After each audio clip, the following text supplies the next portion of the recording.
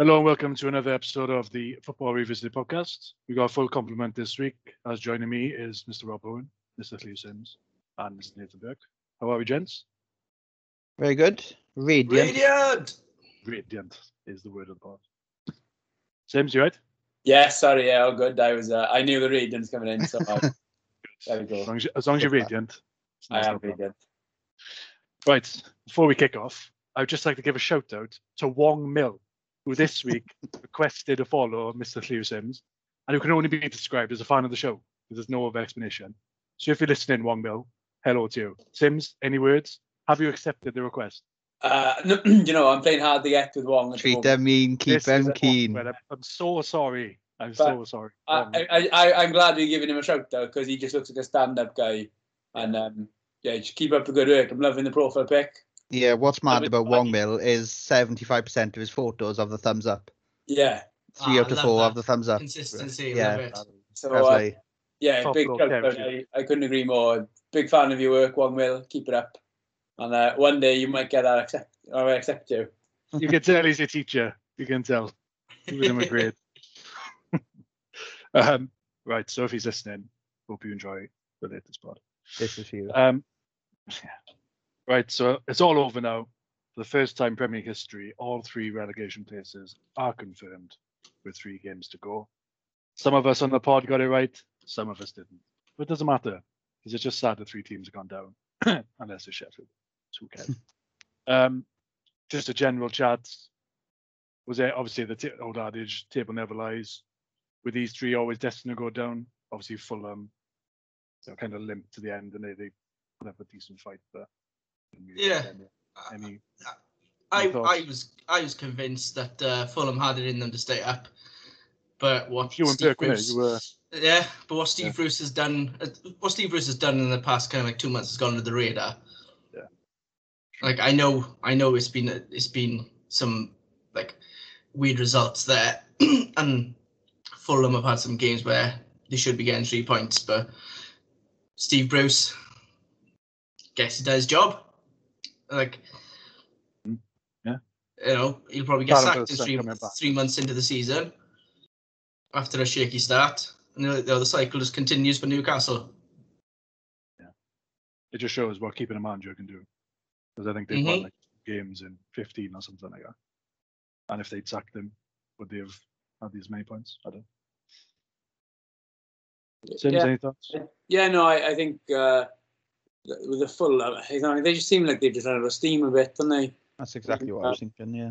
Yeah, they had, I remember that, they had that, it must have been about January, February time, where they picked up some pace, and you thought, they might be able to run with this now and get a few points. But they, last 8 to 10 games, they just seem to have to really drop off. And I think what's killed them in the end was they just conceded really silly goals and late goals as well. Exactly, and if you can, when no team comes up, go. Well, so, there's a sound effect. I mean, I don't know where to go with that. He assumed he was on mute, but he wasn't. I was on mute, but I cut through it. Must have the button just stuck. That's how powerful it was. Listeners out there, you are welcome. I'll be honest. Wong Mill, that's for you. Please don't judge us all on this. That's all I'm saying. Sorry, carry on. No, it's fine. You don't like when you just lose your train of thought. No, very rude. I'll just finish up with, Fulham. I think they just run out of steam. That's all. Because their last good result was what, Anfield away. I think they shocked 3 people. I know. Pick up. Yeah, I know. And that was 7th of March, I've got you. Yeah, so I think that's when, I don't know, yeah, maybe they just got too excited and thought, we can actually do this. But like I say, they lost the Wolves in the 90th minute. Didn't they go on a run? They did to Arsenal last minute. Yeah. They went on. They've drawn too many games, and they drew like 10 games. Yeah, it took him too long to sort the defence out. Yeah.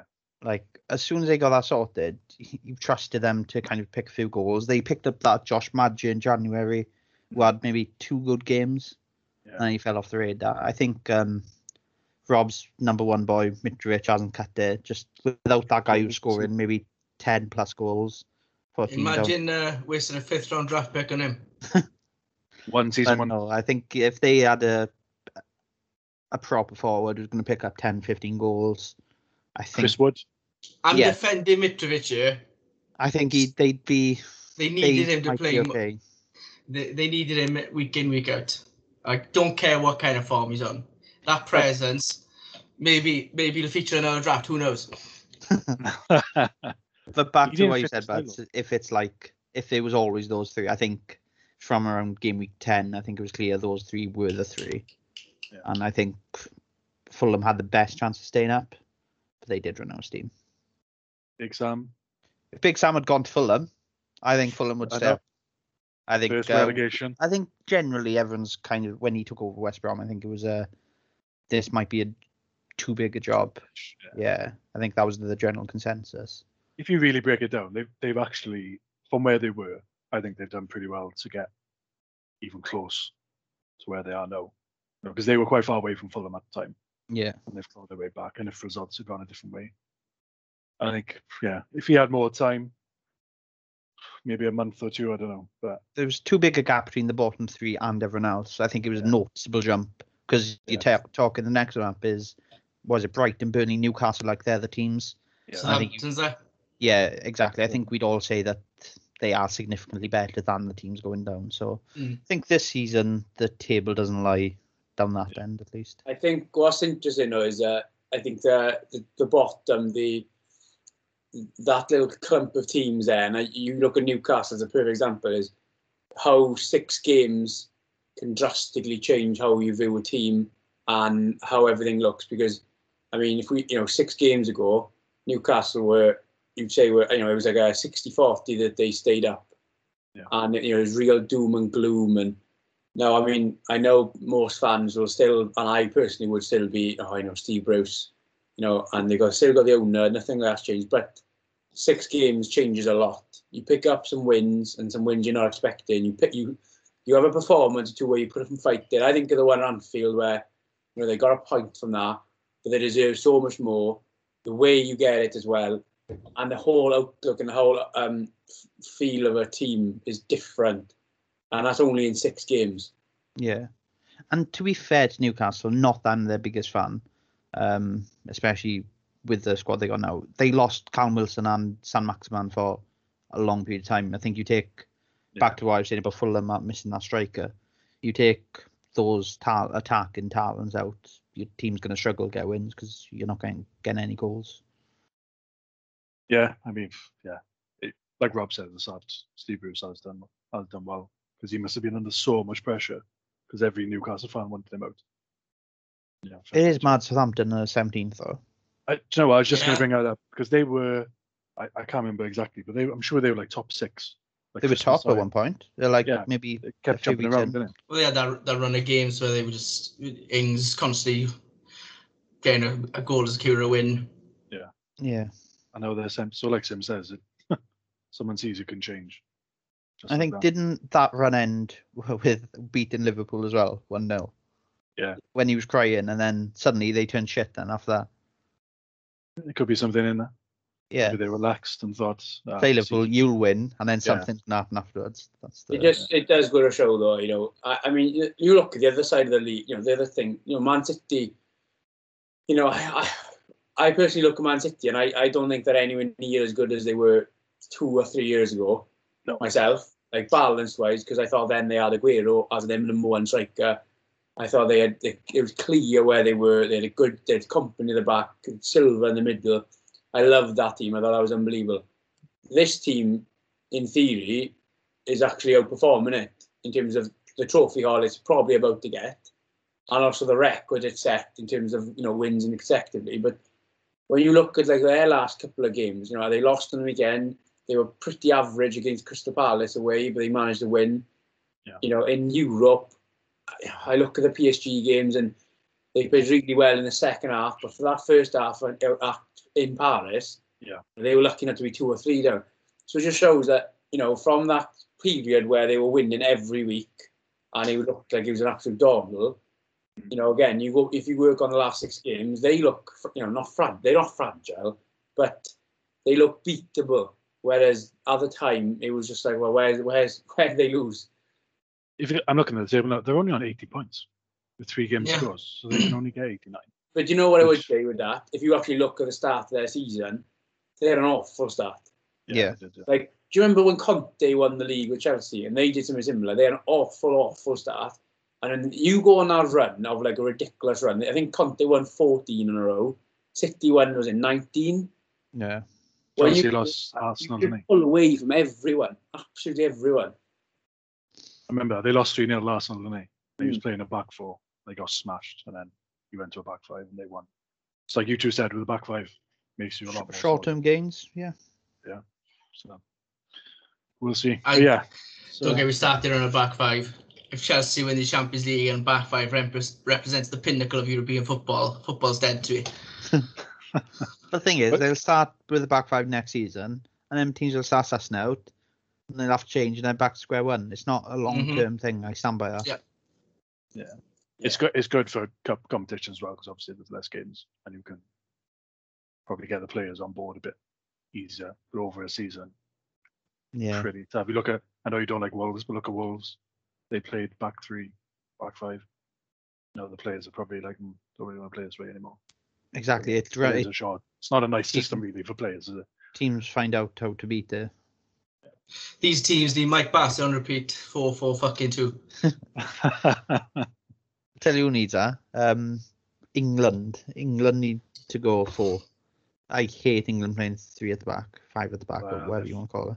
If Harry Maguire's Look at the talents they got. I mean, you're injured. missing out so much. we are Goal for recording Leicester, by the way. Manu and Liverpool, Manu Leicester. Kagla Soyuncu. Love that I dropped him. Yeah, I was gonna. Sorry, who scored? Kagla Soyuncu. Soyuncu. Great timing, Rob, because now we're going to move on to Leicester. We are. Obviously, they're winning at the moment, but And my opinion has changed. well, I was going to say deja vu. Obviously, they got a tough run in, supposedly. Till Man U dropped their team sheet. Obviously, they're currently winning, so 3 points today. Does it probably see them over the line? That will mean they are how many points clear? It would make them so they'd be 8 points clear of West Ham. Yeah. And Wait. then 9 points clear of Liverpool. But Liverpool have 2 games in hand. Yeah, Liverpool have the 2 games in hand. Start with Leicester first. Do you think they'll sneak in, or will they collapse again? I'm all in on a collapse. I'm all in on it. All in, all on, as Burke put in the chat. Do you know yesterday you were saying about you want to talk about Leicester's collapse? Yeah. When you say Leicester's collapse, you mean one game they got beat by Newcastle? No, because my thought is like they were in this position last season, and I'm just seeing the same things over and over again. It's like it feels like it's just the Brendan Rodgers special that you can't see it out.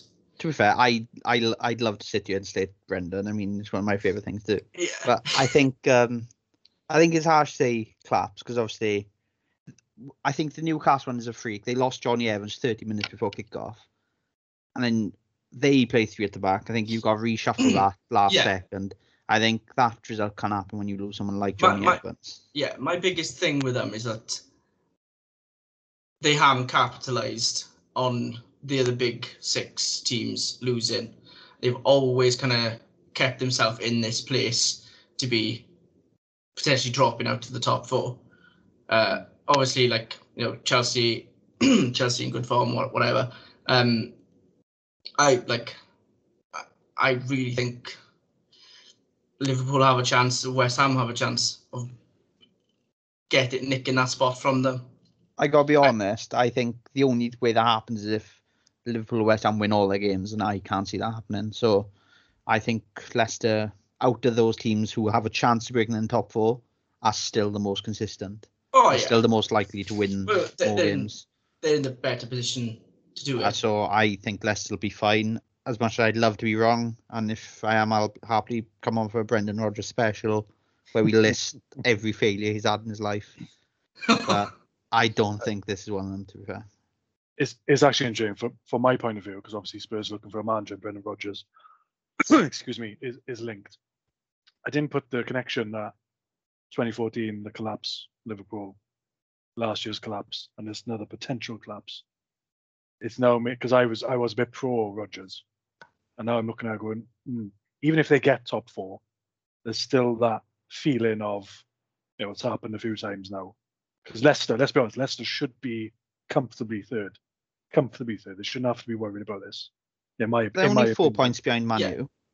I think they've, if you look at it from the start of the season, they've overachieved. But as the season has played out, I think they're definitely. I don't think they themselves. have overachieved. I think I think they 100%. If they got a full squad, that team. Look at the start of the season, but you're going back to the start of the season. You're thinking Liverpool are just champions. You've got this Man City team that are going to be better. You've got a Man United team that look to be better, and then it's competing with whatever other team that's going to try and take that 4th spot. I think they definitely didn't see themselves in this position right now. But as the season has played out, with how wild it's been, and Man City ran away with it, and then Man United just looking like a good team for a bad team. They expect to be challenging the top 4. So I'm not saying they should be in the top 4, like generally speaking. But like you listed, those 4 teams on paper are probably a bit better. But they should be in this 5th, 6th, challenging for 4th. Yeah. 3 games before the end of the season. For me, this is where Leicester are at the moment. But if I looked at the season, I would have thought Leicester would have been where Liverpool are now. Would have just been just outside of it, trying to push in, hopefully getting the run of results to go their way, rather than them being in the position there. Because I think they should have sealed top 4 by now. I think I would go along with the idea. I don't think it's a collapse from them. I thought it was a collapse last year. That was a collapse. I would say it's a wobble, because I think you look at the reason I wouldn't say it's a collapse is I think they Southampton. They drew away at Southampton where they had 10 men, something at 10 men for like a big chunk of that game, and that's a game that they should have been winning, and you'd expect the top teams to win. They lost away at West Ham, and they were awful, and that was a couple of weeks ago. And now at the time, that was a big game because West Ham were right in the mix then. And then obviously they lost to Newcastle. But they have also picked a win or 2 up. I think they beat West Brom and Palace. Game, was a huge win. But those are games you expect to win. Yeah, but that's my point. That's all they have to do. They just have to get over the line, and they're getting the 3 points here and there. That's why for me it's not a total collapse, because it's a wobble, because they've dropped points where they shouldn't have dropped. And I think it's quite normal, actually, that they have had a wobble, because, that as much as good as they are, there's not many players there who are experienced at the 38 game and when you get and when you get to this stage, that you're still really in the mix, because they've either come from a team where they've won the league every year, or they've come from teams where maybe they're not quite. You just turn up and play. Once you get to like May time, it's a case of we're safe, but we're not playing for anything. And that's why then, for me, I think it's a wobble at best. But I actually agree with Rob. I think they have overachieved, and I think you can kind of forget sometimes.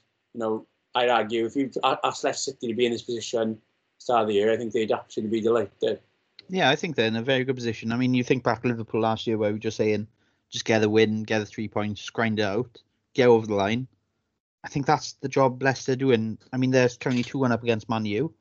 Fair enough, it's not the greatest Man U squad by a long stretch, but no one cares if you win 2-1 or 4-0. Just get 3 points. They got 3 points against West Brom, against Palace. They got a point against Southampton, and just keep racking them up, grind it, get top 4. That's the target. They're not going to win the league. Doesn't matter if you come 2nd or 4th. Get top 4, job done. I can't see them throwing it away, and I don't think there's enough about the teams chasing to put that pressure on. I think Leicester could still afford maybe another loss in the last 3 games and still get it. I think they'll not by default, because that's unfair on them, because obviously they've earned their spot. But I think we're in a position now where the other teams like Berkside are going to win every game. There's absolutely none of them I trust to win every game. And so just by the fact that I think they won't win every game, I think Leicester will get in. So, I personally, I don't trust Liverpool to go and beat West Brom and Burnley away. I certainly don't trust them to go to Old Trafford and win. So, if Leicester were playing Liverpool, I'd probably look at it differently because you got cup final and a 6-pointer and all that. But without that opportunity, no, I don't see it. Fair. My next point was obviously going to be Liverpool, and you obviously kind of answered that. But what's the feeling? Obviously, you guys beat Southampton 2-0. I didn't watch the game, but according to the Sims, it wasn't the best game. But as you were just saying, they grinded it out 2-0, got the 3 points. You just don't see them being consistent. Yeah, I don't agree with him saying that's like the worst game of football he's ever seen in his life. I mean, it was emotion. But yeah, it was the Liverpool we've seen all season where it does lack intensity. It's something not clicking, something's not right. But I mean, that performance has been there so many times where we've been battered. Yeah. And Liverpool were always fairly comfortable. Like, you never thought, Southampton are going to score any minute now. They had a few good chances. I'm not great now, but Liverpool had a few good chances, and it weren't a great game, but it weren't the worst. Liverpool got 3 points, which helps, and I think it's one of those. I've said it before when we spoke about Liverpool. Just do all you can, and try and get some good things going, and we'll go next season wherever we finish now.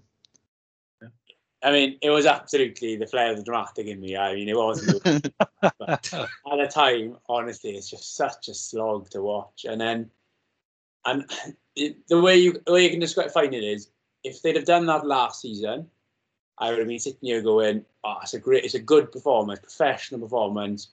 Any danger, they sucked it up, and then they went and they scored. All right, it's very similar to the Champions League final. Yes, yeah, exactly, and that's where it fought, and against Spurs, but remember, the perspective thing is that when you're struggling, when things aren't quite going your way, those underhit passes and those silly the odd touches or a player just picking the wrong option, it's just highlighted even more, and then the frustration grows.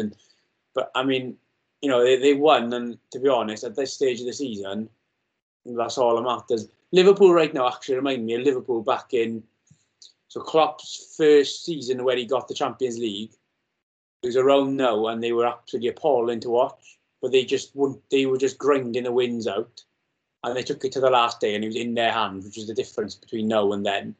But yeah, they just looked like a team basically trying to get to the end of the year, and to be honest, I think they're all amazed that they're still in it. To be honest, it's pretty mad. It's pretty mad that there's even a discussion of. I mean, but yeah. I think Spurs are probably out of it now after the Leeds, but before the weekend there was you could argue Spurs in it. Everton, they might still be fancying maybe trying to get. I don't think fourth is in their reach, but if Everton finish fifth, that feels a bit mad to me. Yeah. So yeah, it's a strange old season. Like that point Burke just said, no, the Leicester only 4 points behind Man United. Yeah. Is that if they win tonight? That's including today's result, yeah. Yeah. So that's mad because it feels like Man United have been on an island. It's like been way ahead of everyone. Yeah. So it's just a very strange. It just shows your point about Man City as well, because obviously Man U are second, and if they'd won a few of these games, they wouldn't be too far away. So I think next season will be interesting. I don't think there's a few teams that aren't too far away. And just on that, so Liverpool, obviously you guys are like Spurs, just waiting for the season to end. Go again next season. Well, like Spurs. Not that bad. What I think would worry me more if I was Spurs is like, when we think of Liverpool, I look at Spurs now, it's not like they've got a lot of injuries out.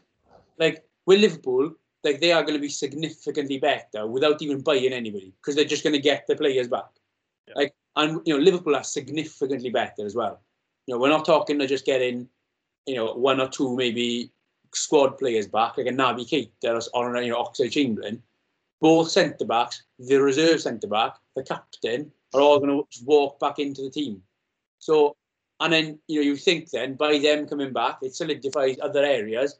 You look at someone like Thiago, you think, well, Liverpool will be better because he'll be more at ease.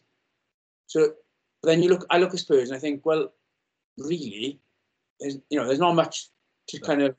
I wasn't comparing the two, by the way. Oh no, I know. I'm just finish this in general now. Like That's what's kind of scary, really, just not for Spurs, for Spurs in general, for just them, but also for other teams, because I'd be looking at Liverpool and I see people like completely writing them off for next year. I think, I won't be so quick to actually write them off. You know what I mean? They could actually haven't got Champions League, and even without buying anybody, they've shown that they could go again. And the thing with Liverpool now is it's in their locker to be able to put like 10 wins on the bounce. Yeah.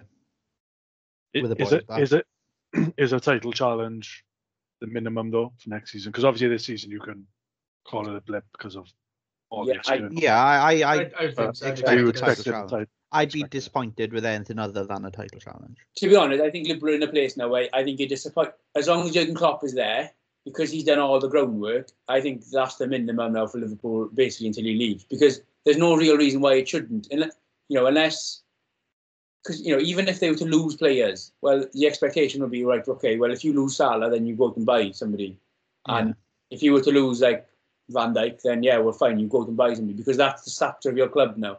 You are no longer just trying to get in straight top four like we were for years, and I think that's almost a difficulty that comes with success, isn't it?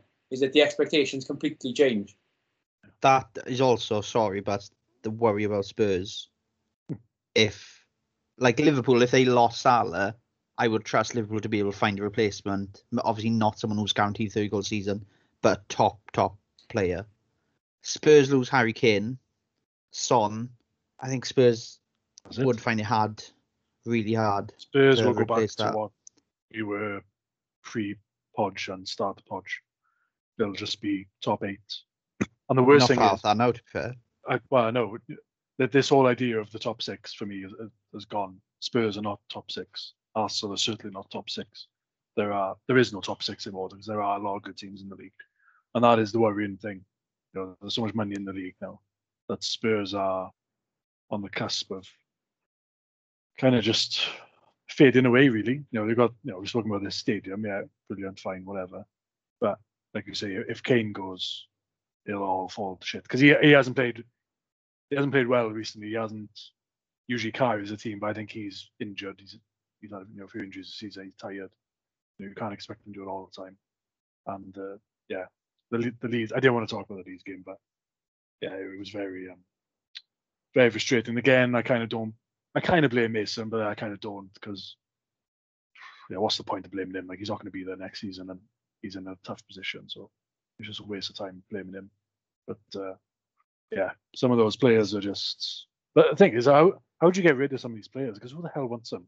There's talk of Jose trying to get a couple of the boys. If he wants Eric Dyer, by all means. Yeah, why on earth would he want him? If he goes for him, then obviously his head's gone. Yeah, Levy's got something on him. Honestly, I don't see it in a post-COVID world how he's going to get money for Winks, for Daly, for Doherty, all these guys. Like, who the hell is going to buy them for decent money to even then get somebody else? But with like the position, so like Liverpool are in now, Spurs are in. So teams who obviously expect more and want more, but the likelihood is they're not going to. So like for Liverpool, in a way, the only bright spark would be if they were to like not win at Old Trafford, and you can say like, well, you know what, top four is gone. For me, then it's like, right, well, let's see some of the other players like, and that's Curtis what I look Jones, give him now. 2-3 exactly. Games. I look at Spurs now, and I think they can now, if you want to like a bright spot from a defeat, is that right? Okay, well, we can finally put that to bed. You can tell Harry Kane, well, look, if you're not 100%, look, let's see what we've got. Let's shuffle the pack. Yeah. But that's what I've never understood with. I don't see managers often do it, and I know it's normally because there's always something to play for. But it's like, well, Ryan Mason, for me, Spurs are in the perfect position. There's no comeback on the manager because, like you said, it's he's not going to be there. Have a look at what you've got. Yeah. To be fair, I'm thinking of the squad in my head, and there's no one really you can. There's a lot of boys on loans. Ryan Sessegnon hasn't had much of a chance. There's Oliver Skip, who's played well for Norwich, played every game for them. So hopefully next season, I think for Spurs, they need a manager to come in and just get the best out of the players. Someone who can coach players and make them better. Because there are talented players there. And if you can get an astute manager who can know his tactics, not especially in the midfield, because the midfield there's a lot of options. So yeah, we need somebody to come in and just improve the other players, so not Son, not Kane, they don't have it themselves.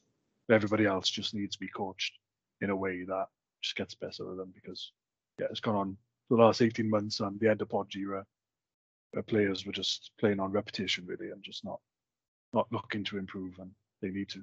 Like Dele Alli. It's a huge appointment to whoever they pick. It's massive. I don't. Is the difference between you being, I know you said it's not really the top 6, top 4, and being old Spurs, which was my favourite kind of Spurs, to be fair. So I wouldn't be against going back. Yeah, there were some exciting days, but exactly. No, exciting players, but you were never worried. Yeah, exactly. Well, we are getting close to that. I don't know who you bring in, because obviously Martinez is being mentioned. But the worry as well. There's normally when there's a job, like a big job, you'll have managers kind of flirting with the media, like trying to drum up themselves and interest in themselves. It's like dead, just quiet, silent. The silence is literally deafening, because nobody wants to be linked with it, because basically nobody's that interested at the moment. And I think obviously the COVID thing, it must come into play as well, because it's a big time to be. I know you could argue it coming to the end now, but it's still there and lingering. It's a big time for a manager to say, right, I'm going to uproot my whole family, and I'm going to go there, and I'm going to learn a new language. Or it's a tough ask, but that's why I don't understand the sacking. I know we have discussed this before, but it's very unlevy-like. Yeah. To just sack with no plan. I think you could be having Poch back. Lille on the cusp of winning League One. I'd be shocked if they sack him, but I'd take it back in a heartbeat. That's a different conversation. After their meltdown in Champions League semis, I don't know. Yeah, and that is partly Poch, because that's happened before, obviously. That was beautiful to watch. Yeah, it was crazy. When a team loses their head so much. But going back to the top 4 thing, is that we've all basically just said, Chelsea are in. So I guess we've all the Chelsea playing so well, but then just to be Dick Advocat, as one of the say, you look at Chelsea fixtures. They've got to play Leicester. I think they've got who else they got? One of the other big teams, I think. Have they? And then, but what they've also got, more than anything, Spurs they got. Arsenal. Spurs. Yeah, so they are. That was the team. Yeah. No, you look at it, you think Villa. On the face of it, you'd expect Chelsea to be more than fine. But when you add in the fact that they've got a Champions League final and an FA Cup final, Villa away with fans back is a tough game. Jack Grealish potentially playing his one game before the Euros to get in the squad. Yeah, that's the last game of the season. Yeah, you could look at Villa. Spurs. Well, Spurs and Chelsea is always a tough game, because it's the type of game Spurs players will always rise to. That's quite a tough game, and I would say Arsenal when you're going to win. But on top of that, you've always got players as well. There's always one eye in there on the Champions League final, FA Cup final. So, I personally think they're more than comfortable, but I wouldn't completely rule them out from potentially dropping points. And you think all of a sudden it comes to that Villa game, you think, oh God, they need to get something here. Yeah. And I think Villa can cause problems, but I think it comes back to will West Ham, will Liverpool do their jobs? And no, they won't. Yeah, no, I agree. I think it'll be a moot point, because I agree. I think to be honest, I go as far as saying I think one win for any of the teams. Leicester are about to get that win, and I think they're still 2-1 up, are they, Rob? Yeah, indeed. So they're about to get that one win, which I would lock in. And I think Chelsea, they'll beat Arsenal.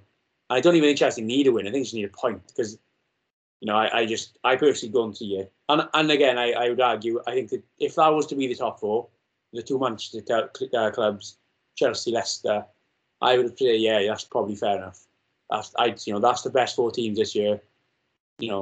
Table literally doesn't lie, as you said earlier, but very true. Very true.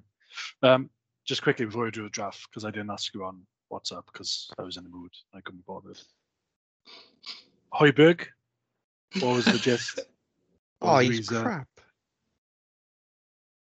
Is that it? Okay. No, I just think I'll speak for Simsy as well, because we have similar points. I'm sure we'll expand on it. He's just so limited. I feel like it's a waste of a player because you have him. You need to have someone alongside him who can do the other nice stuff. And the way Spurs play, you're wasting 2 players on that. You've got such a slow back two as well. It feels like too many eggs in one basket just to fit Højbjerg in. I mean, he's okay. Yeah. I think he's okay at what he does. I think he's a good anchor man in your midfield. But I think there's so much better out there. And the amount of fuss he gets, just because I think it comes back to this, he looks like he cares because he puts tackling, he brings players down, or he looks like he's passionate. He was the same at Southampton, and I was never fussing him there. I just thought, oh, he's all right. And I feel the same now. Yeah, I can, as somebody who doesn't support Spurs, I can see that. What I would say is, there's not really an excuse, but he has literally played 50 plus games. I think he's been rested twice. I thought this game won though. Yeah, no, I know, but the Leeds game he was bad. Along with most of them, he didn't play well. But I think his legs are just, for the lack of pace that he has, there was literally nothing left for him to go. So I can understand that. But for me, he has been one of the better players for Spurs this season. He has been consistent in what he's been doing. And yeah, I agree. But you can say that about most players. You've got to fit the system around him to get the best sort of him. He needs somebody else, a bit of a box-to-box. And Lo Celso is not that at the moment. He can't do the defensive work. So you get someone in like a Henderson or someone like that who do a bit of both. I think you see a much better Højbjerg. But yeah, along with most of the players who just can't be asked the season, just finish the season. I think I agree with Burke in terms of I think the work he is limited. So what he's good at, he's good at. But for me these days, you need far more to play in the Premier League in the midfield to be a top midfielder. Like if I'm being funny, if you're playing for one of the bottom 10, yeah, fine. Being limited and being good at what you do is great. But when you're going for a Champions League, he reminds me of a kind of player you would see in the mid-2000s, like Champions League, in an Italian team, where it's like, he's there to do a job. He does that job really well. But then next to him, you'd have like Rui Costa or Kaká. Like, just to literally do everything else for him. Yeah. And so that like, for example, he looks exactly, for me, he reminds me so much of Gattuso. Because, like, if you ask me, what's Gattuso good at when he was playing, I don't think I ever think of pass or I wouldn't even say tackling. I don't think he's good at that. I think he was there. He's mad. Do you know what I mean? He was just, he's a bit mad, and he was just like, he gets under the skin. He's like, a bulldog. Tenacious. Yeah, he's just a bulldog. It was almost like the mental aspect is what he excelled in. And so on the pitch, that was his job. And it's with Højbjerg, that's why I look at him. I just think like, is he, does he give tempo to the play? Is he spreading it? Is he linking up between the defence and the midfield, or is he the link between the, is he that between the through the channel and then onto through the lines past that? None of the above. For me, it's just a simple like get it, probably just pass it backwards or sideways, keeping the ball, which is there's a place for that, definitely. But if you're trying to be a top club, and we say the Spurs are just, if you're going to be in top 4, really Spurs want to be Premier League winners. Like every signing Spurs should make should be with the eye of, can this person get us closer to winning the Premier League? He's a type of player you don't need if you're expecting your team to have 55-60% possession higher. You don't need a player like that. You only need a player like that if you're expecting about 40% of the ball and you need to win it back, and it's constantly on your defence. Which, to be fair, what has happened this season. But you know what damning thing is, on that aspect, they chose the wrong guy from Southampton. Go and get Oriol Romeu. Yeah. He's a better passer of the ball. He's probably better defensively, in my opinion, because that's why I actually looked at him. I think, well, you are a defensive mid. I look at Højbjerg, I think, you're a centre midfielder who has developed into a defensive mid. But like, if you're going for the guy who... Because he's crap going forward. Yeah, basically. But if you're going for the guy because, we're going to have less of the ball, so we've got to break it up, go and get Romeu. He's a better threat at set pieces, both ends. Yeah. I'm not going to disagree because, I'm not nice. Because you're so worn down by Spurs. Well, but, I know he's got limitations. He is what he is. But, that's so far Spurs' fault. You're fighting for Højbjerg. That's your biggest fight. Like. Yeah, you know, he has been one of the better players this season. So we'll see next season. Depends the way they play, I guess. Yeah. Sorry, Man City are officially Premier League champions. Yep. Leicester saw the game out. Freiburg is Eric Dyer in the field, by the way. Mind blown. Yeah. Well, congrats to both teams, because Leicester probably should get top 4 now. They win because they probably beat Spurs. They should beat Spurs. Right. Man City deserved it. Fair play to them. Yeah. Congrats for spending £1 billion in 3 seasons. Right, Rob, let's do the draft. Explain. You brought it up. Yeah, when asked for draft ideas, I don't know why this is the first thing that came into my head. I linked it to Ollie McBurney after thinking of it, but so I'm gonna have a bit of fun with this one. But it's players most likely to spend time in prison. So they can be current players if you want, or former Premier League players. All mine are current. Same. So decide the order. Before we do that, Rob, sorry, can I interrupt and ask your opinion on the Ollie McBurney video? I haven't seen it. I've just seen all I watched the it just before coming on because I thought it may come up. Like, might be controversial. I feel for Ollie McBurney. Yeah, I've seen that argument. Pelters. Like, I agree with the point that you're in the limelight, you should know better, and he doesn't react the greatest way. But I mean, the bloke recording it, what an absolute scumbag. Like, he's just walking down the street. That's all Ollie McBurney's doing. And he's shouting, "You're shit, you're wasting money, you're fucking shit, shouting, and like walking away with the camera. What's wrong with stating facts, like, yeah?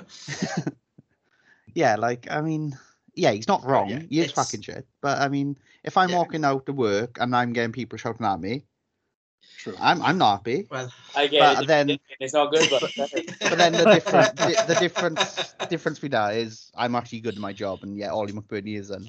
So I get that point, but I think watch the video, and McBurney overreacts, and he deserves obviously punishment for instigating the actual physical violence of it. I can't see him serving any prison time for it. But there's some sympathy for the position he's in, definitely, and I think the bloke with the phone also deserves some sort of punishment, because there's still people, you can't treat someone like that just on the street and shout the abuse that he gets. It's why I tell you where I draw the line. The bloke recording drops his phone and McBurney stamps on it. If it stopped there, I'd be like, yeah, that's class. But then the camera's still working, and all you see is him piling in someone. So I think that's where I draw the line with where McBurney crossed it. But up until that point, there's definitely got to be some repercussions for the fan who's, well, I use the term loosely, who showed. Yeah, he really is. He's currently out injured for a foot injury. So, to be fair, he only uses knee. Knee and hands. Yeah. Yeah. His foot must be okay then. Right then. If his knees are working. So to determine the order of this draft, I'm going to give you McBurney Memorial Draft. The Ollie McBurney Memorial Draft, yes. I'm going to give you 4 different players who have played in the Premier League. I'll go through each year. I want you to rank them in how much time they served in prison, most amount of days to least amount of days.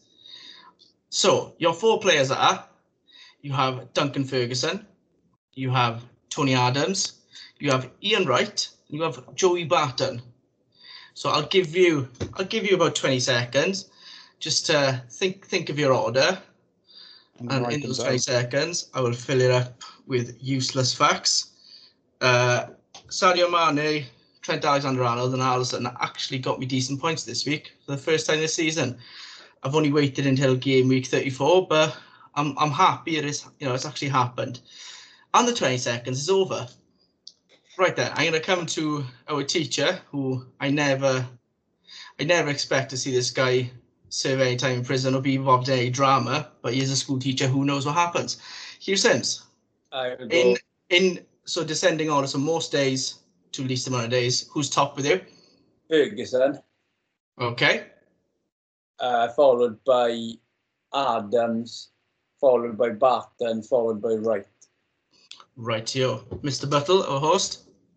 I'll go Tony top, Okay. then Big Dunk, then Joey Barton, then Ian Wright. Rightio. And Burke.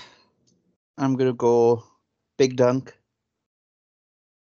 Joey Barton, Ian Wright, Tony Adams. Well, none of you got it right.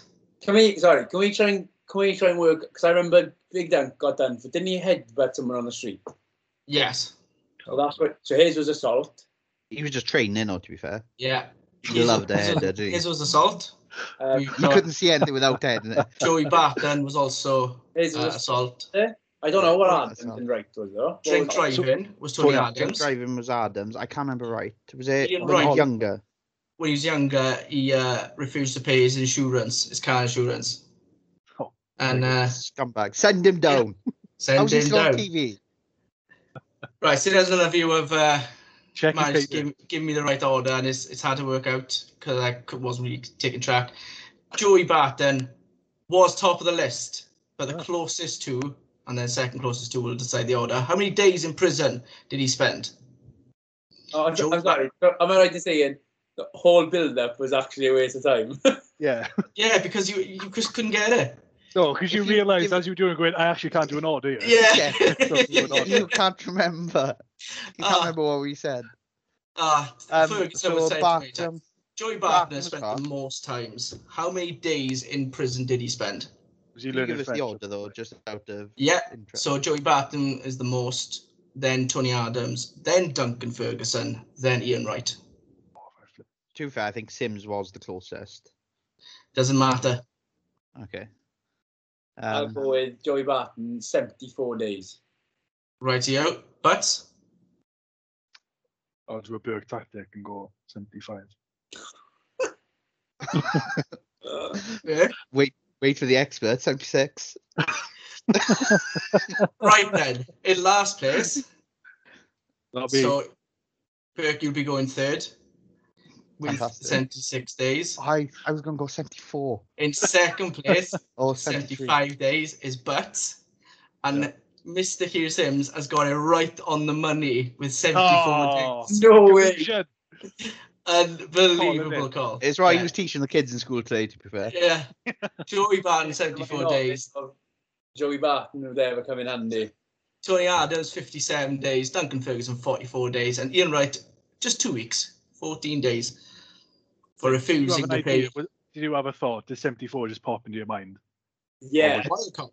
Wild call. Like somewhere around that ballpark? Or It was 74 days out of a 6-month sentence that he actually served.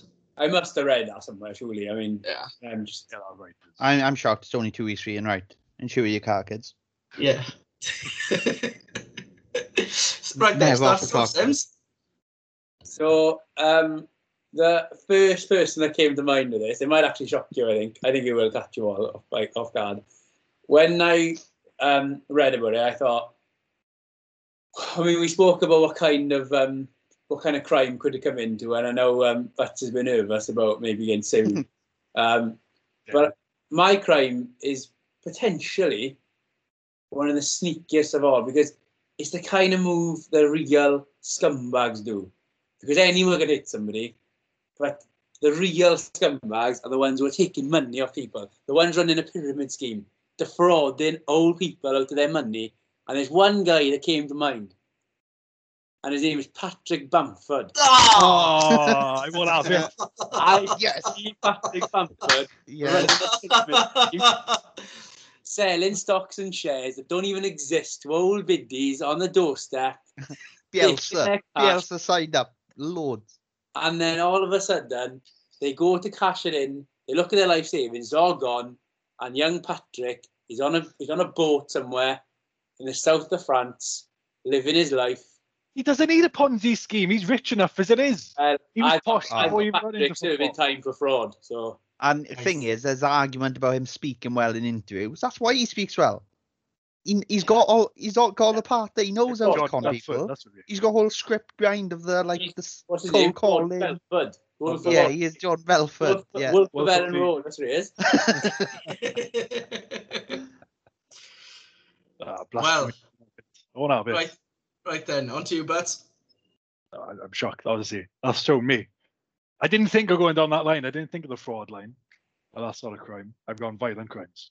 And So- Sims has gone for the biggest fraud in the Premier League.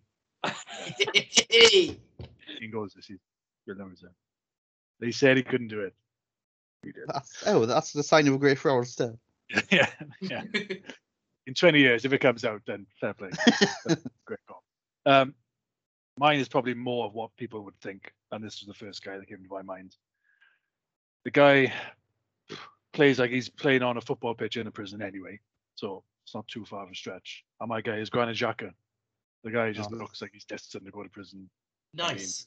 The way he plays in the pitch is just, he's one tackle away from breaking someone's leg and ending someone's career. Roy Keane-esque, that's to get a call in. So yeah, I can just see him. He is from Switzerland though, so Swiss people are quite nice. So he is a bit of, And good at skirting the law. yeah, To all you Swiss out there. maybe him and Patrick Bamford are in cahoots. I mean, Yeah. there's no Patrick there, so I could Yeah. see Patrick running his cash through Granite. Granite, might yeah. be the guy in Switzerland. Yeah. No extraction from Switzerland, so he'd be fine there. So maybe. We'll see. But yeah, Granit Xhaka, my first pick. Good pick so far. Yeah.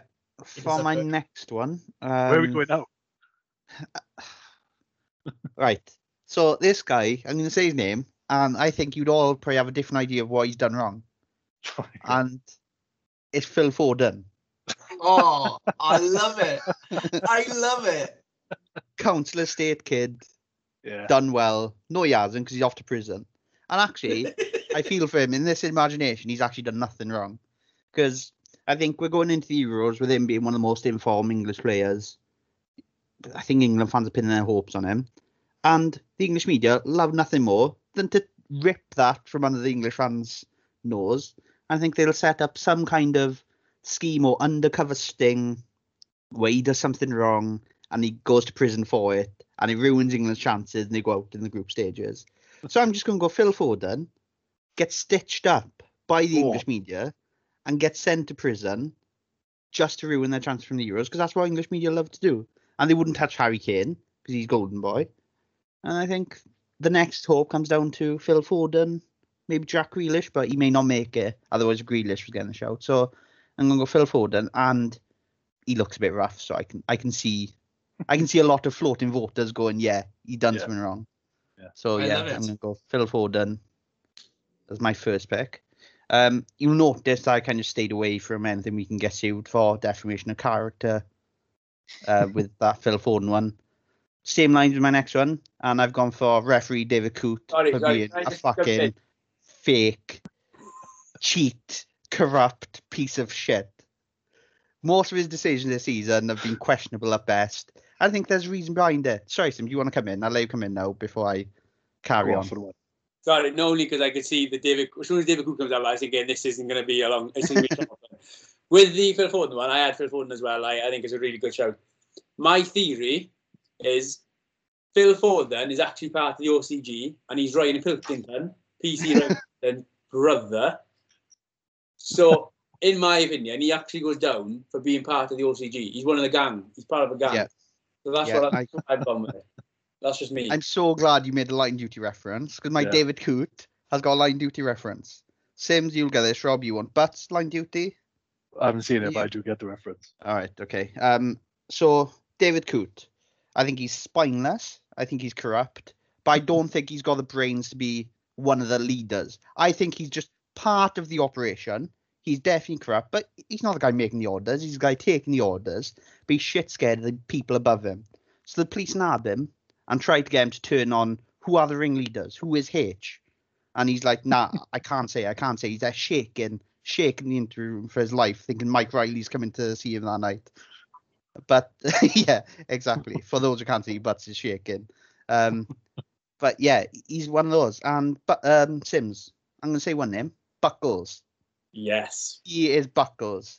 Yes. He gets it all pinned on him, and he's too shit scared to say it wasn't me. So he takes the hit from the high-up members of the Corrupt Refereeing Association. He's made the face. They make out that he is the main guy, and he deserves to go down, and he deserves all he gets when he's in prison. And I wish this was happening right now. There's nothing I'd love more to see than Coot behind bars.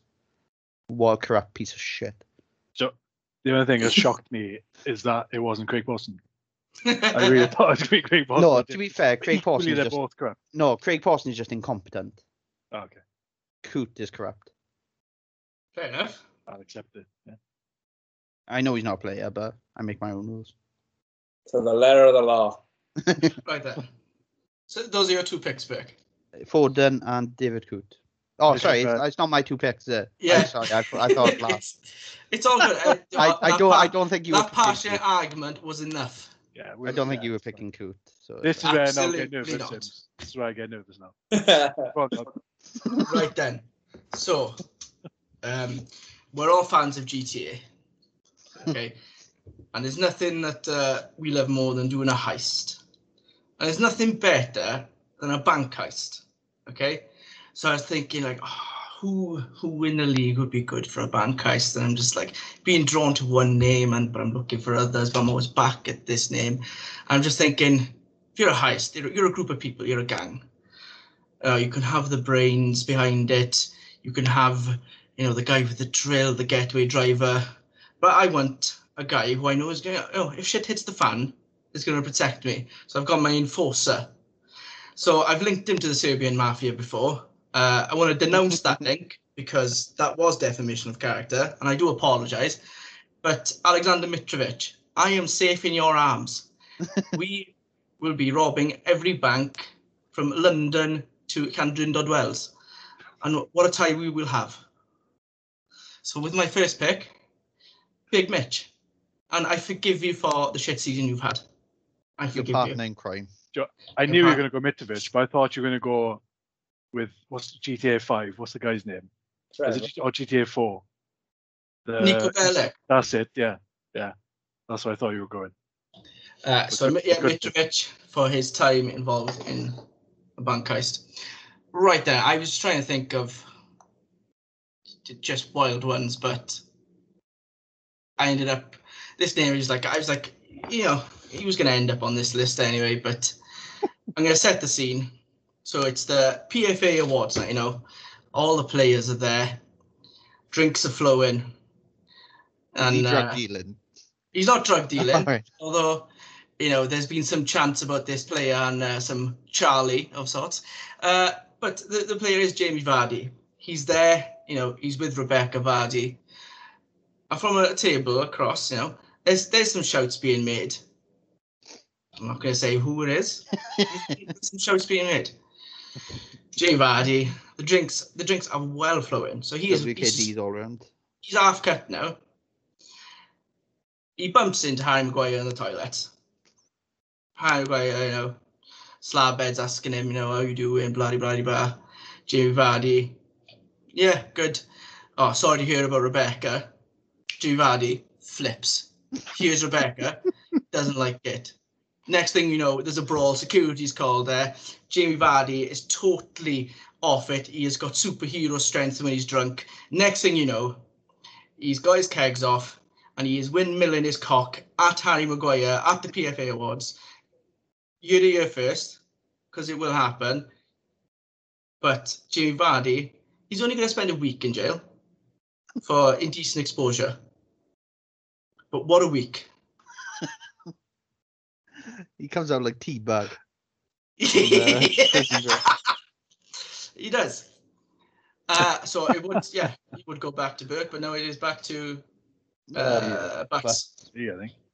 Well, my nerves are over. Good pick, Rob. Yeah, take that. My second pick is still on the board, so I will take him as he is there. Now, I want you to imagine it's a Friday night, Saturday night, it's like 11 o'clock, midnight, late TV, you can't be asked by Xbox, you're just flicking through the channels. You come on to ITV or maybe on to Dave, something like that. Who pops up? Ross Kemp. You're going, oh, Ross Kemp, top bloke. Name of the show? World's Most Violent Prisons. He's there. He's going around talking to the guards, talking to the inmates, seeing what it's like to be in there. And then all you see is a group of guys in the corner where the pitch is, or the basketball court. And you just see one guy sitting on top of the table, hand across his face, just chilling. You know he's the boss. You know he's the king. He just got his demeanor. Slight guy, thinking, oh, I'd take him. But he's an absolute nutcase. And that nutcase is Fernandinho. He is in that prison. I just love sitting it. there. And he's just got a cheeky smile. He goes over, Ross Kemp does an interview with him, doesn't say much, not brilliant English, just smiling the whole time, having a whale of a time. Like he's just at home, just chilling. And Ross Kemp comes away going, poof, I think I'm mad, but that guy is absolutely mad. The smile he gave me was like the Joker. I mean, yeah, that guy is running the prison. It's one of those, when he shakes your hand, Fernandinho's not pulling away, is he? He's keeping that shake air. Just letting you know. Yeah. So, alpha male in him, innit? I think it's a great. Fernandinho runs the prison. I love it. I would like to, because I picked up on something which makes me think maybe I shouldn't be saying it.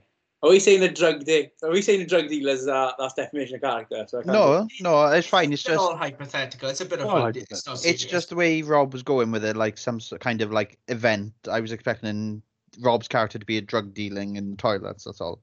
Well, just from his head. Just swinging his cock out. I'll allow it, Tim. If you want to go down I've got a player in mind, and you could go to jail on two counts of things. So I'll give you both counts I reckon you can go on. So first one, I look at him, I think, low-level drug dealer. Just the classic street corner. He's not looking to branch out. He's all about just the appearance of the drug dealer. He's the guy who's booking VIP in the corner on a Saturday and Friday night. Only like 5 people in the club, but he still booked it anyway, even though he could have walked right in there. He's probably hiring a few ladies of the night, shall we say. His entourage. And then he's not nothing hard about him. Eventually, probably gets rolled out or rolls over for the next person in. But he's just one of them. He loves the appearance. He's flashy. He's got the hair. He's got the attitude. So Jack Grealish for me would be on that camp. But he's also, and it's a bit like Al Capone. He never actually got Al Capone for everything. They got him for tax, I think, wasn't it? That's what they actually got him for. Tax evasion, yeah. Yeah. So this is what's going to happen with Jack Grealish. What's going to happen is they're going to catch Jack Grealish in the act. They're going to turn him. He's going to be a rat because he's going to basically shit his pants and he's going to be like, I'll do anything to stay out of jail. He doesn't want to go to jail. So what he does then is he signs an immunity. But what he doesn't do is get this letter looked on by his lawyer. So he's signing immunity, but he's only signing immunity for the drugs. What he hasn't signed immunity for is he's about to spend 2 weeks in jail because he hasn't paid his car insurance. Jack has got some issues when it comes to driving. Because one, he shouldn't even be driving. He's banned at the moment. Yeah. And we know this is a fact. He's already got previous with the DVLA. Yeah. So that's where he eventually goes down for. Jack Grealish spends 2 weeks in jail. Might be a bit longer, actually, because he's got previous. Yeah. Because he hasn't paid his insurance. And that's if there are any directors out there, please pick up this script, because this is a film I want to see. Yeah. Ending with just no, like, Churchill coming out. Trying to get rid of the record.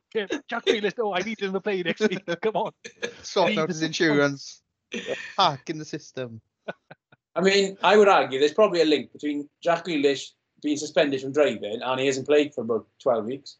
So, like, has anyone actually bothered picking him up? This is a terrible conspiracy. With his bag by the door, waiting for El Cardi to rock up. Presently, Ollie Watkins, and he's there every Saturday. That's when you need someone like Wayne Rooney in your team there. Just tweak you the night before. Hi, Jack, do you need picking up in the morning, pal? If I was Dean Smith, I probably would just ask, "Oh, Jack, have you got a list Saturday?" Sorted. Yeah, it's very Sunday League level if you wait until the dressing room an hour before kick-off. Like, where's Jack? Yeah. Oh, lovely. Right then. Any honourable mentions? I was only going to go, like, do you know the point I made about Phil Foden? About England media ruining there. If Foden was picked, I was just going to pick some other talented English player like Grealish or Mason Mount. Yeah. I was happy to target Edson Cavani and tax evasion. because I'll play up to the stereotype. But Charles But, Oh, nice. yes. goes lieutenant in the prison. Jack had gone, those we were next to, and have been the link. I wouldn't be saying lieutenant. I'd be saying, well, bitch, probably more. Yeah. True. Yeah, he's What else? he's so sly. Charles does look like the younger version. I'll tell you what, if he's anything like in real life, like he is on the pitch, he's got a few warnings already, I bet. Yeah. He wasn't happy. I also had N'Golo Kante jaywalking.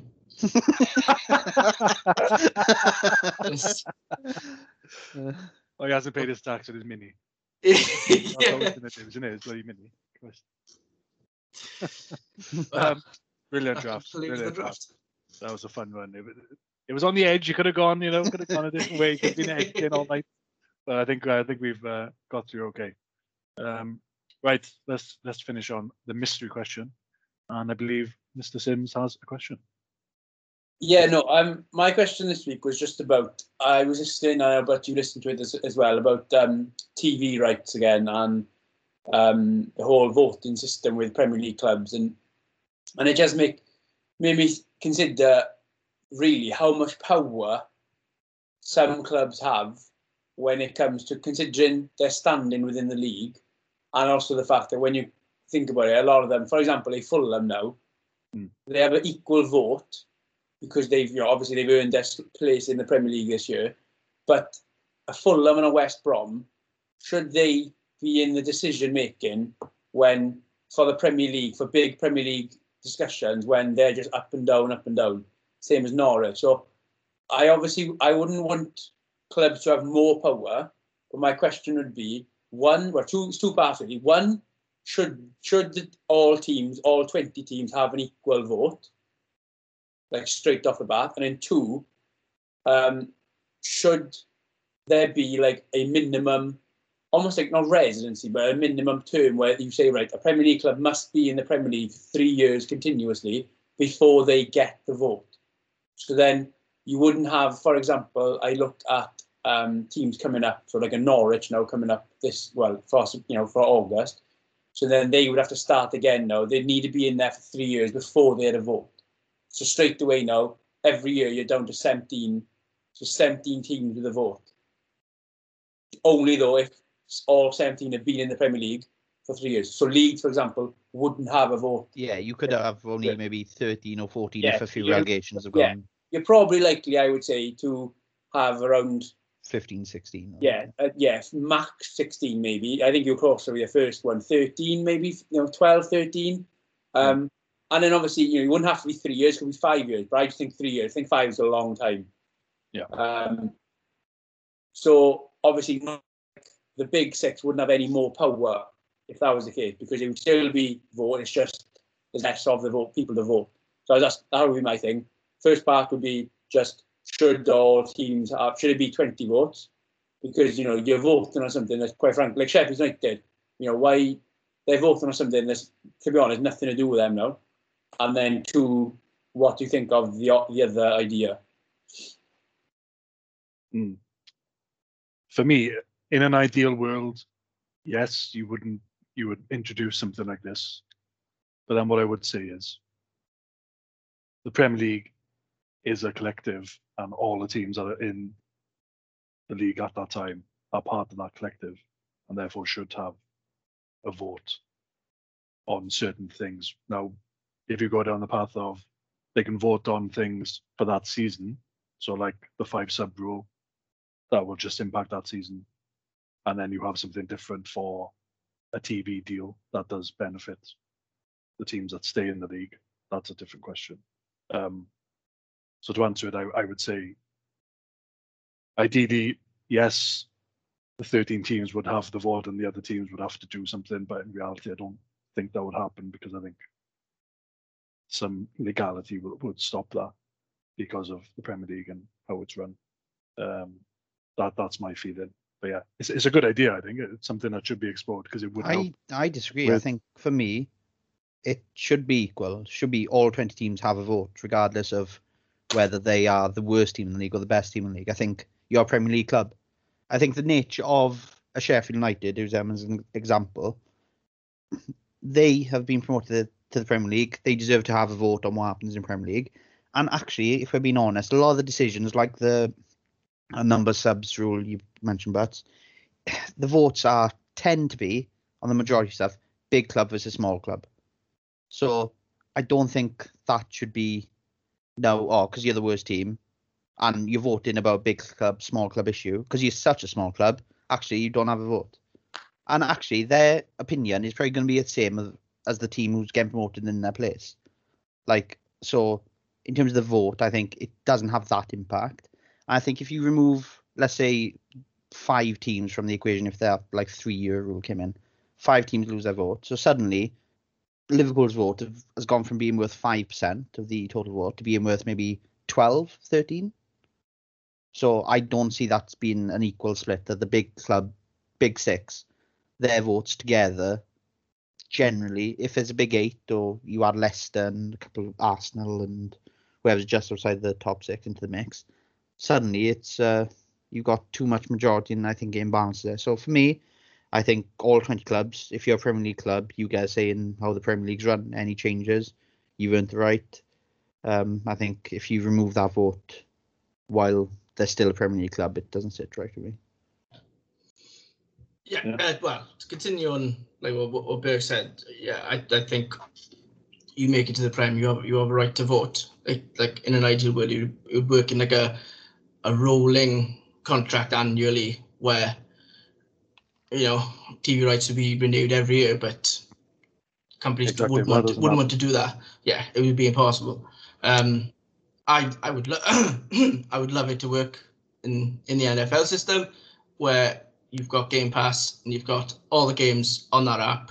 I know it's different networks have got them, but it's just one source just for it all then to capitalize the on point it. Would be that. Sorry, go on. I was just going to say, because you could have a team, say Norwich, for example, they come up for one season, they vote on something. Say there's a TV deal renewal coming up. You have Sky and BT battling for it. There's a 55 to 45% vote, and that vote has swayed it to one way. That's not really in the benefit of some of the other teams. Yeah. And Norwich are out the league for the next 5 years. Well, is that really fair? Is it really fair that now that some of the teams are suffering because Norwich had that one vote, but it's got nothing to do with them now because they're not even in the league anymore. So it's a bit like Huddersfield. So I think, because for example, like Huddersfield had that year. So then I suppose the one side of the argument would be, well, we talk about because the big worry is, and I know that's Berg. I'm pretty sure this is Berg's big worry because it would be my big worry. And I think this is where it's coming from is, by doing it, are you just basically consolidating and adding to the power that the top teams already have? Yeah, it makes their vote worth more. But I think you could argue, actually, what it does, it makes everyone's vote a bit more.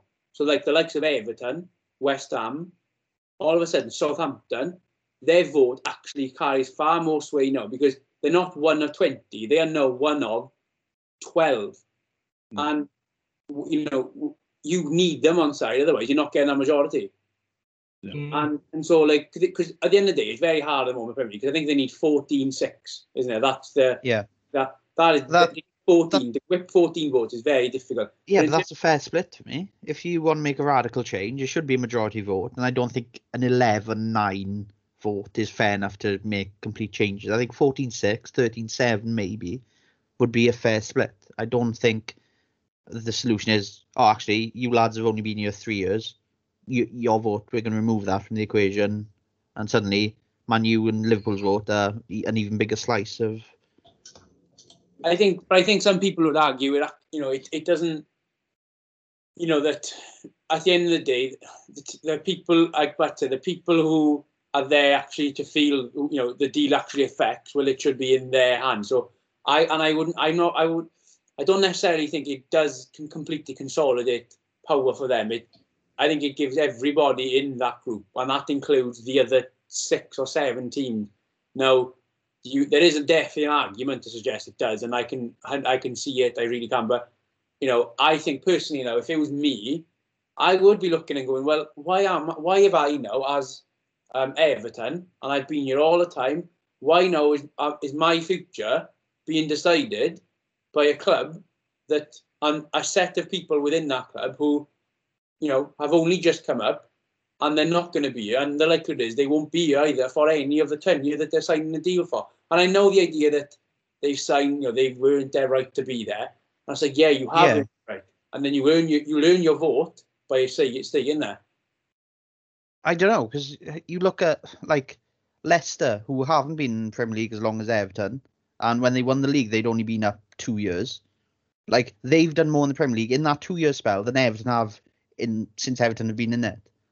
So I can't see, using Everton as your example, how of Everton, why should they feel that they've got some magical say? They've not achieved anything in Premier League. Because they've been there all the time. Yeah, but so what? Yeah, but they've contributed to the league over the 30 years. They might not have won the league. They've contributed that to doesn't the mean league. They've contributed anything. Yeah, but I would argue they've contributed to the league as much teams who haven't been there for anywhere near as long as they have. Like, for me, because it's not about the trophy. It's about because I use TV deals because that was that was the example I heard. But it goes on everything, isn't it? It goes on, how the Premier League will react to maybe, I don't know, Brexit, and how they're going to work around transfer windows and things like that. But it's more like, I know your point about, well, Leicester won the league, so then they've contributed more, but they haven't contributed. Like, winning the league, they won it for 1 year. Everton have been there from day one. Every vote, every decision, Everton have been a part of it. And they will continue because they're not going anywhere. Leicester now have got their vote because they have been there. So, I used the 3-year thing. That was just off the top of my head. I mean, you could say, 2 years. You could say, well, you must, 3 years to me seemed like the logical. For me, I'm using, if you're there, you vote. Yeah. Because otherwise, what's the point of being a Premier League team? But then, but then that's my thing, because, these votes, it doesn't just happen like, we're going to decide here and then. It's like months of talk to get to the meeting, then the meeting is done. So if you just come up, you've probably missed all of the months of talk because you were in the other division. You then turn to the meeting. Well, you'll either end up going ahead with basically what everyone else is doing because you're just like, well, they've basically agreed on this, so why bother going against it?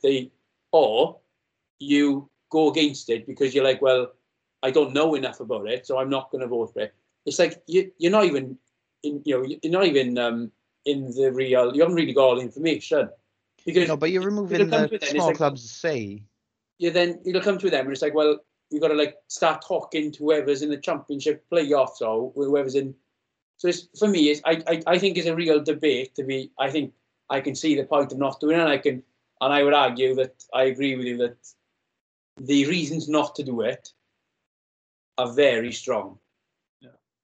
But I also think there's a real debate to be had about, well, why should Norwich, why should West Brom, until you can prove that you are there and you do it, and not just there for a season, until you can prove that you are a Premier League club, and you can stay a Premier League club, why should you have the same amount of vote and the same amount of power on huge decisions and because these decisions aren't just for a season? Because I would argue, like what Butt said, if it was just for that season, well, yeah, they definitely should have a vote because it's it's to do with them. The decisions I'm on about are the ones that are law. You sign contracts that are but wrong. For me, the nature of the Premier League and the best thing about it is just because Everton have been in it for the last 30 years, by no means that guarantee they're going to be there for the next 30. Things can change so instantly, and a team like West Brom could come up in a couple of years and stay there for 15 years. So you can't go, you don't get a say because chances are you're going back down. You've got to reward them for the work they've done and being a Premier League club now. I think that's how you've got to sell it. Otherwise, that urge to get promoted, that urge to be a Premier League club, if you start taking things away, like, you're going to be a Premier League club, but actually you don't get a say in anything Premier League related for a few years, it makes the whole thing less about being promoted for owners, fans. If their club is not being treated the same as other Premier League clubs, it would actually benefit clubs if you took things away from them for 3 years, because you have a lot of clubs in Championship going up, and this generally happens. We'll go up for 1 season. If we go down, we don't care because we've got all the money for that 1 season, and we'll get parachute payments. That means we're getting our money for the next 5 years. So really, you're giving them an incentive to become a stable club in the Premier League. I'll be honest. say about the small I disagree with that. Say the small totally clubs, Burnley now would have exactly the same rights because they're. Are you saying teams get promoted to the Premier League and go, oh, we're here now, crack on? I disagree. I think every team I see relegated, any. Norwich do that last year. They basically admitted straight away at the start of the year they didn't spend big. They said, no, I'm not saying it's wrong. No, If that's your plan, fine. Crack on. But we'll be in a better position next year. Yeah. And we've had this debate before about kind of not overspending your budget and kind of having a plan in place. And Burnley, like you said, they did that. They went down, came back up, and were stronger for it. But that's fine. But yeah, I'm not saying when they come up, they're going, oh, great, let's go back down. The plan is not to get relegated. The plan, Norwich's number one dream was to still be in the Premier League, was to stay in the Premier League. You can't say the owners were like, oh, let's throw this game, let's go down. Their dream was to stay in the Premier League. So I disagree with you. We would give them an incentive to stay up because I think the dream is always to stay up. You can't say Daniel Farke or any players were like, oh, great, we've gone down. Sustainable in the league. Yeah, for the owners. You've got to run away. For the owners. Not ultimately who runs the club. Like obviously the fans don't want to get relegated. I know that. No, players don't. Managers don't. Yeah, obviously. I'm talking about the owners. That's the best way to get the money. But they're not going to risk their future. I think if you're saying now, if an owner's plan is to go up to the Premier League for the financial windfall and use it to build a club for long-term sustainability, that will still be the plan, whether you bring this 3-year rule in or not, or whatever the thing is. Teams will get promoted to get promoted. They don't get promoted with that in mind. I think, again, we touched on the owners last week and stuff. No, football is about the players, the manager, and what happens on the pitch. And any team gets promoted is played to stay up. I think that, but that's what in a nutshell, that's what the debate on argument. That's what the debate is about. This is a debate at the ownership level. As fans, it's got really, if nothing changes, players, nothing changes. Because, when it's nothing to do with the players or, that's why it's a bit topical, really, because after the last few weeks. And I think the argument against it, so the argument for me, if I was going against it, I'm not really sure what I think at the moment, I just solve the question, but the argument against it is, do you trust the owners to do the right thing? That's the big argument. Because right now, there's pretty strong evidence that you can't trust them. And for me, that would be the more argument. Like, do we trust that by giving the 12 teams who are there, and we're saying 12, that's a rough estimate. At one stage, you'd expect it to be about 12, 13 teams. Are we ready to say that that 12 set of owners are capable of looking after the whole system? No, and it's not just the 6 English clubs who went DSL. I'm adding Everton, West Ham. These owners are going to look after themselves and trust the fact that they're going to stay Premier League. That, for me, then, is the reason why. So, for me, that is the debate.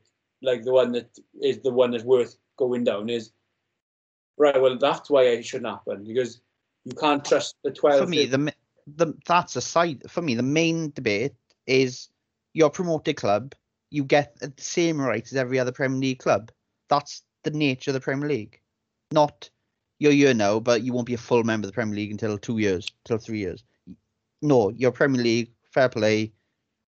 Just try stay up, try build on it, try do a Leicester. Crack on.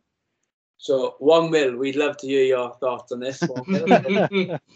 Send me a DM, pal. I'll have to accept you if you do send me a DM. And if you do send me a DM, One Will, I will accept. Because I've been to know your thoughts. I really hope they respond. Please. Brilliant. Right, let's leave it there then, because I feel like we could debate this for a while. Been a pleasure as always, guys, and we will speak next week. All the best. Adios.